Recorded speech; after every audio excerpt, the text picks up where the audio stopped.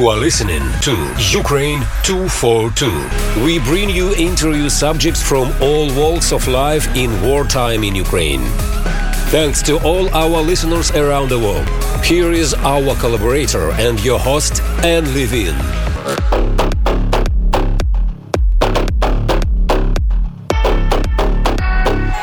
Welcome to Ukraine 242, a weekly show featuring interviews with key people on the ground in Ukraine and experts in academics, arts, economics, and foreign policy from around the world.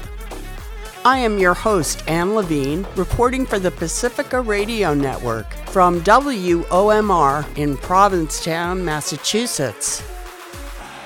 Our guest is Dr. Elizabeth Wishnick, a senior research scientist in the China and Indo-Pacific Security Affairs Division at CNA, on leave from her position as professor of political science at Montclair State University. She is also a senior research scholar at the Weatherhead East Asian Institute at Columbia University. Her current research focuses on international relations in Asia and Chinese foreign policy. Dr. Wishnick speaks to us today about China's policies regarding the war in Ukraine and the complex relations between Russia and China. Dr. Elizabeth Wishnick, welcome to Ukraine 242. I don't know how many of our listeners know, I certainly didn't, how important the relationship between China and Russia is, and also how complex the relationship between China and Ukraine is.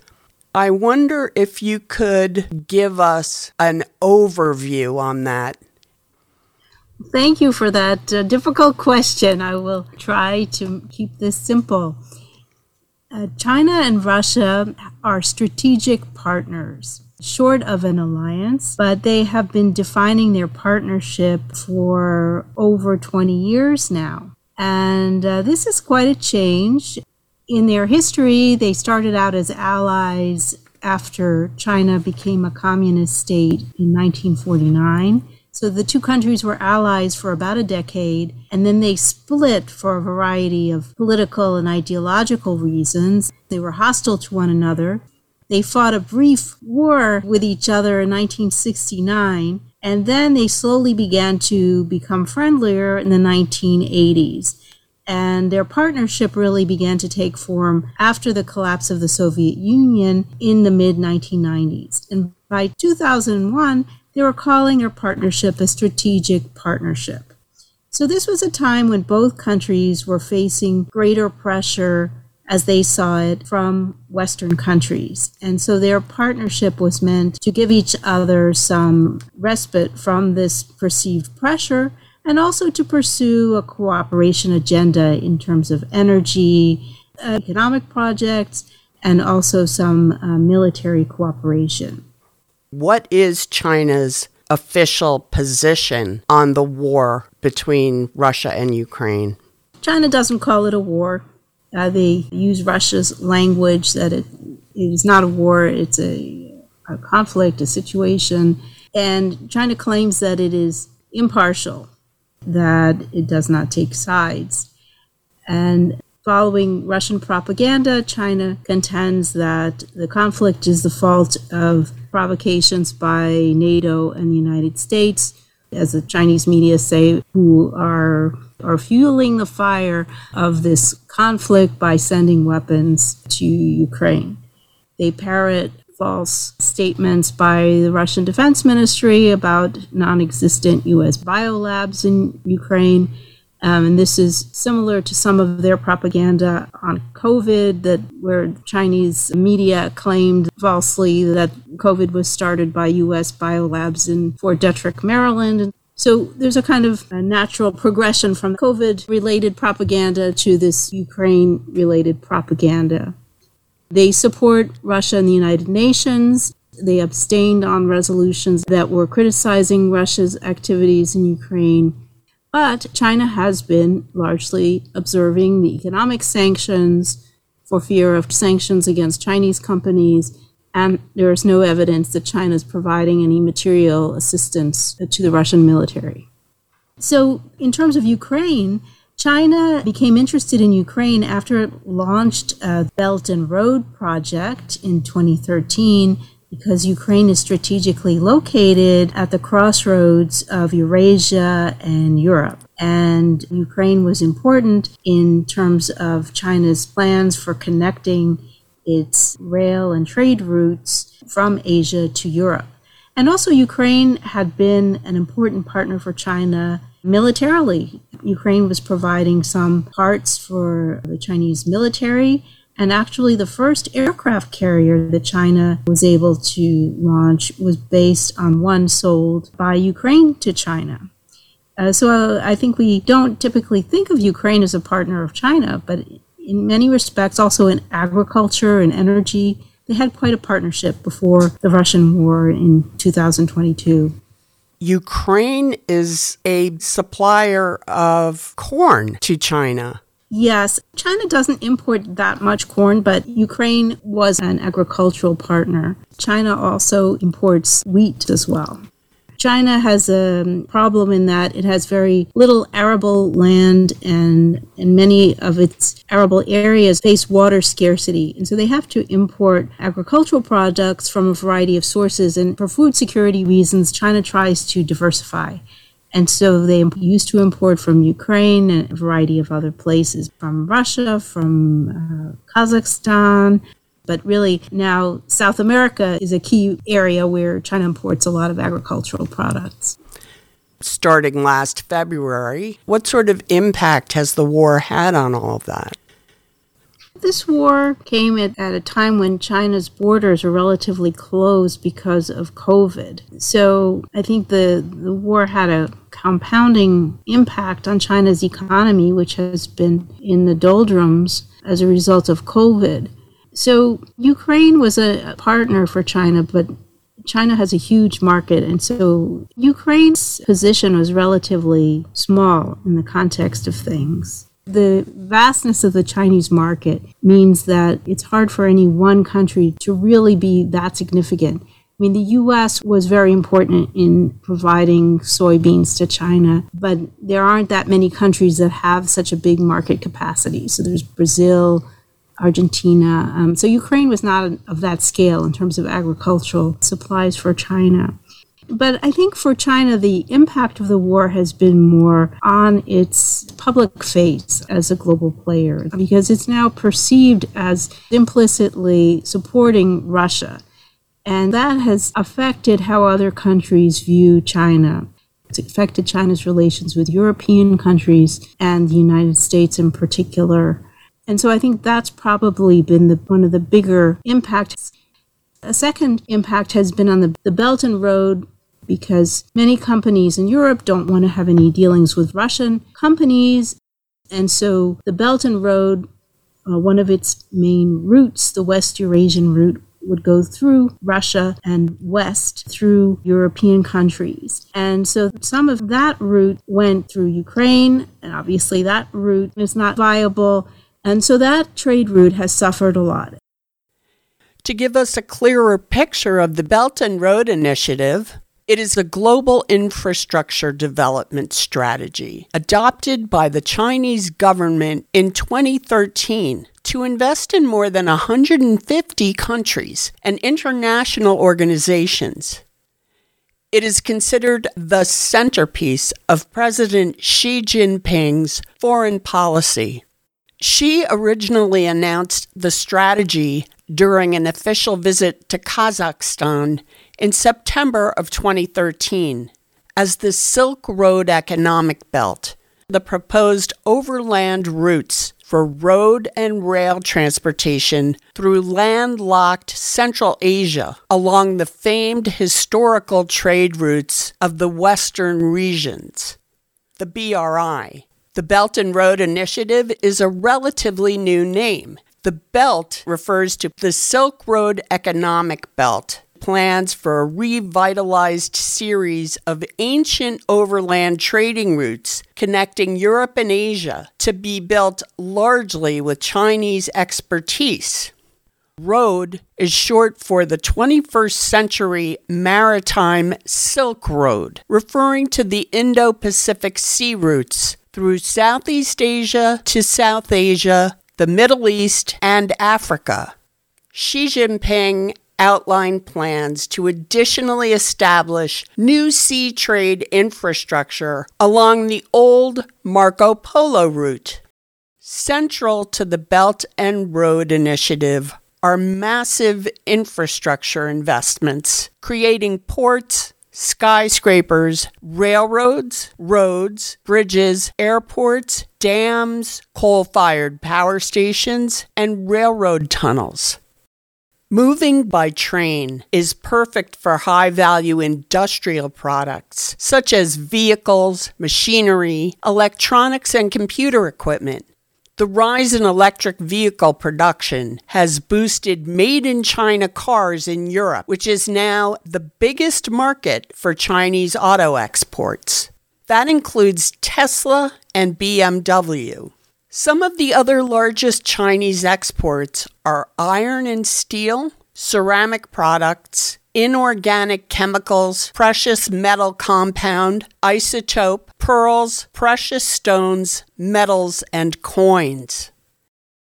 Ukraine was a significant throughway on the BRI, with Black Sea ports and overland rail routes being advantageously located there. When Russia attacked Ukraine, the Belt and Road Initiative, as originally conceived, is for the most part on hold due to the war because of Russia's strong relationship with China. So China has been forced to redirect its trade south through a Trans-Caspian route that's much less developed, and also through maritime routes. So China has been trying to expand its maritime ties to a variety of countries, Iran and various other countries. Has China's Belt and Road Initiative been shelved for the time being? The Belt and Road project is having some difficulties because of the Russian war in Ukraine. There are all kinds of other routes that go to Africa, to the Middle East, to Southeast Asia. There's a polar Silk Road that takes the Arctic route. But this one was kind of the classic Silk Road 2.0 because it was based on some routes that had traditionally gone between Europe and Asia.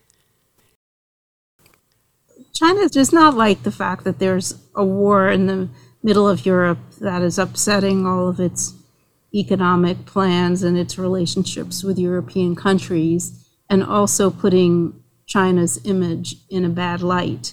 The war is largely bad for China, but what would be worse for China is if there were a decisive Ukrainian victory that led to a substantial weakening of Russia where it would not be a useful partner. And so I think there's a bad scenario, which is the present, and there's a worse scenario, which could be the future. And so for China, it's hard to know how to proceed apart from just trying to maintain its claim to impartiality. The only good scenario is if Russia miraculously achieves a victory, which leaves Russia in a stronger position, but that seems very unlikely at this point. Would China be willing to take up arms to help maintain that strong alliance with Russia? I would say no. China's not even sending weapons, let alone its own soldiers, to this conflict. I think that would be off the table completely.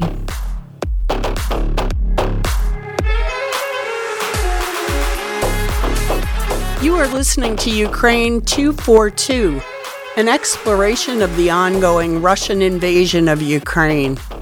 I am Anne Levine from WOMR in Provincetown, Massachusetts, reporting for the Pacifica Network. Our guest is Dr. Elizabeth Wishnick of Columbia University, discussing China and its role in the war in Ukraine. Thank you for joining us. Dr. Elizabeth Wishnick, Secretary of State Antony Blinken, is heading to Beijing next month. How is all of this affecting the United States relations with China? Well, U.S.-China relations have been in a deep freeze for a while.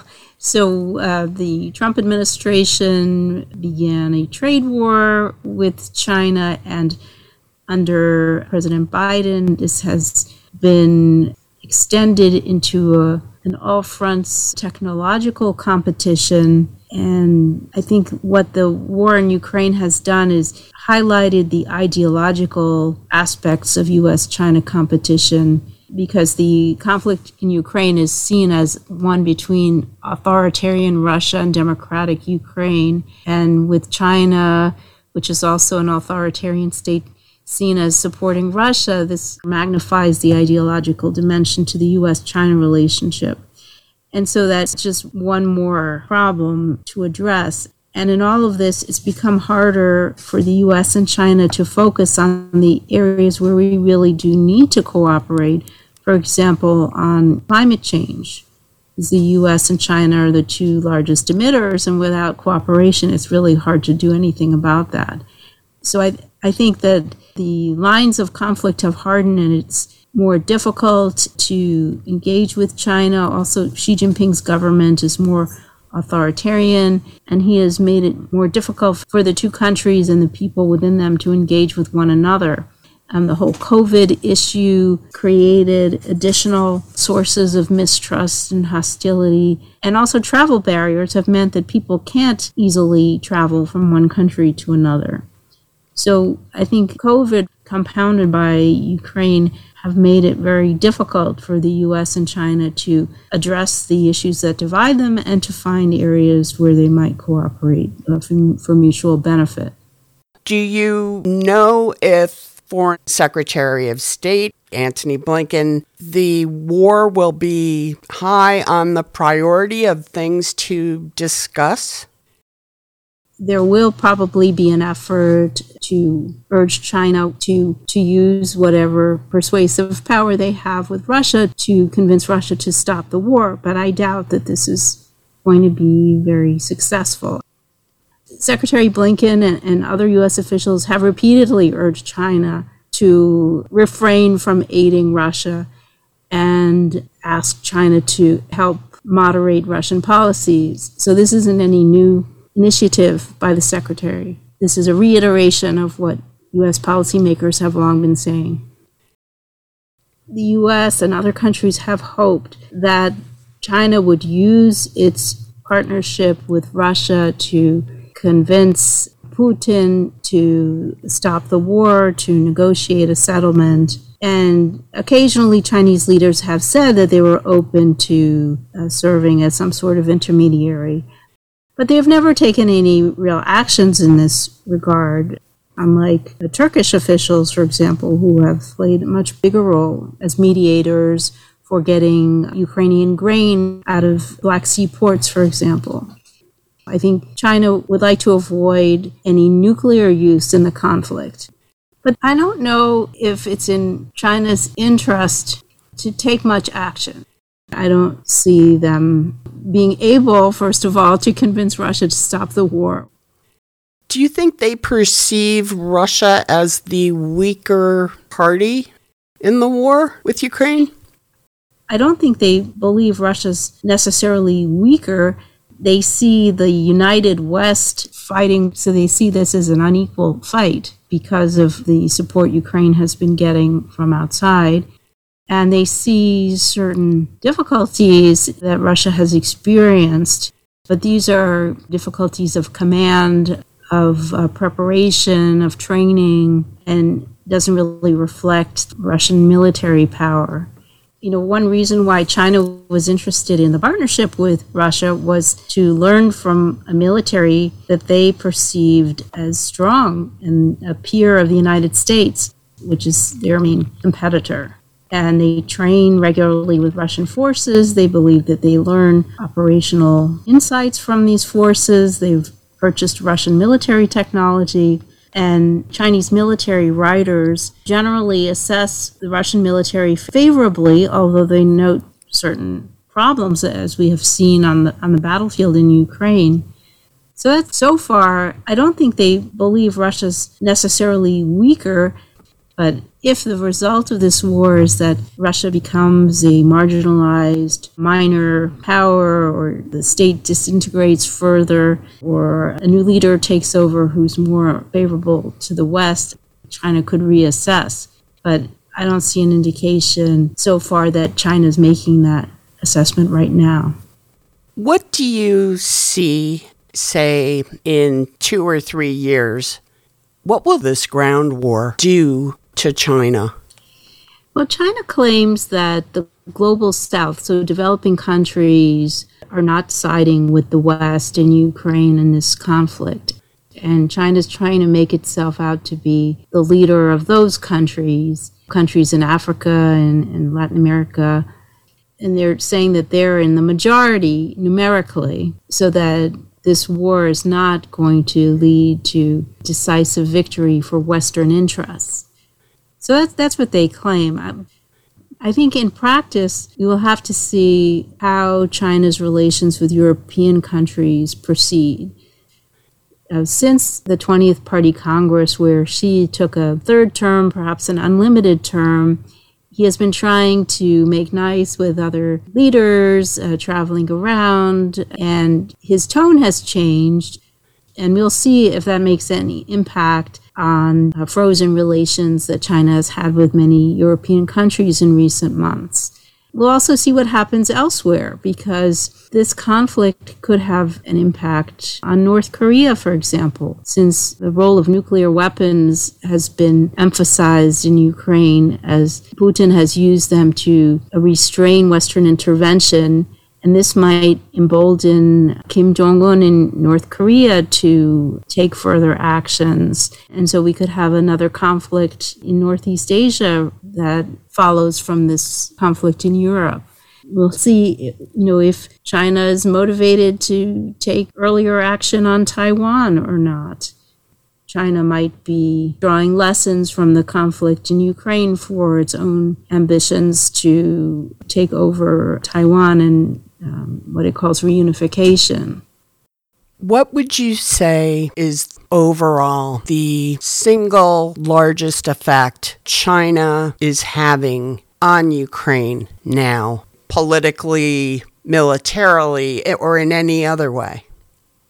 I think China does play a role in magnifying Russian propaganda on the war. They repeat what Russia says about the war, and they have a certain degree of influence, especially in the developing world and in the UN.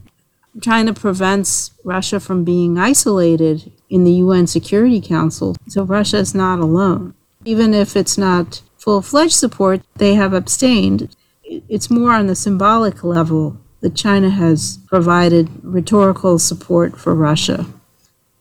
Well, this has all been enlightening about China's role in this war and the Belt Road Initiative and China's wanting to come into Europe and have more partnerships with the West.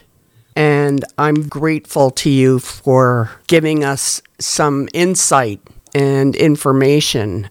Well, thank you for the opportunity to talk about my favorite topics.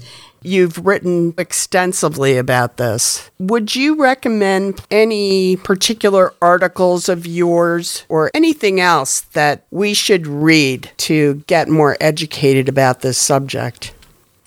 I do publish a blog called China'sResourceRisks.com. So China's with an S, resource risks with an S.com. And most of my writing on this topic can be found there. I'm interested in how resource issues shape China's relations with other countries. And that's been actually a surprising angle for me to look at Ukraine. I was fascinated to find out how extensive China's reach really was in this region, how Ukraine fit into China's other agendas, its Belt and Road Initiative, its military modernization, and its relationship with Russia. Dr. Elizabeth Wishnick, thank you for your time and your expertise. I really appreciate it. Thank you. It's my pleasure.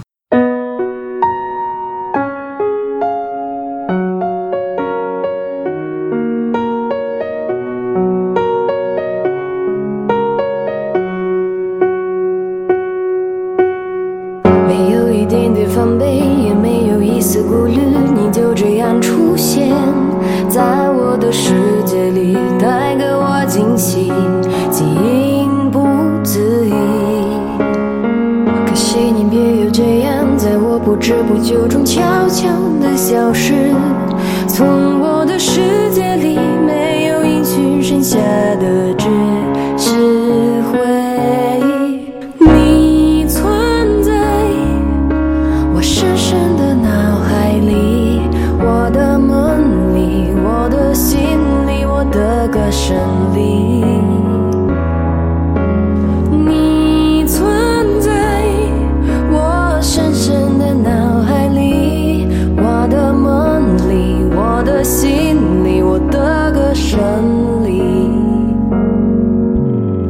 还记得我们曾经肩并肩一起走过那段繁华巷口，尽管你我是陌生人，是过路人，但彼此还是感觉到了对方的一个眼神，一个心跳，一种意想不到的快乐，好像是一场漫境，命中注定。你存在我深深的脑海里，我的梦里，我的心里，我的歌声里。你存在我深深的脑海里，我的梦里，我的心里，我的歌声里。 Moonlight in the City, sung in Mandarin by Natalia. Our thanks to our guest, Dr. Elizabeth Wishnick, noted expert on Russia and China and senior research scholar at the Weatherhead East Asian Institute at Columbia University. She is the author of numerous publications, including The Sino-Russian Partnership and the East Asian Order, China's Interests and Goals in the Arctic, the New Chinese-Russia-U.S. Triangle, and she is the author of Mending Fences. Mending Fences illuminates the forces driving Moscow's China policy. 你存在我深深的脑海里。 Editing by Ursula Rudenberg. Recording by Michael Levine. For more information and to see pictures of our guests, go to Ukraine242.com. To send a message of encouragement to the Ukrainian people, call 510-883-3115 and leave your voice message. Your words will be translated into Ukrainian and broadcast throughout Ukraine on Kraina FM's 24-city network. 510-883-3115. This is Anne Levine. Thank you for joining us. Until next week on Ukraine 242.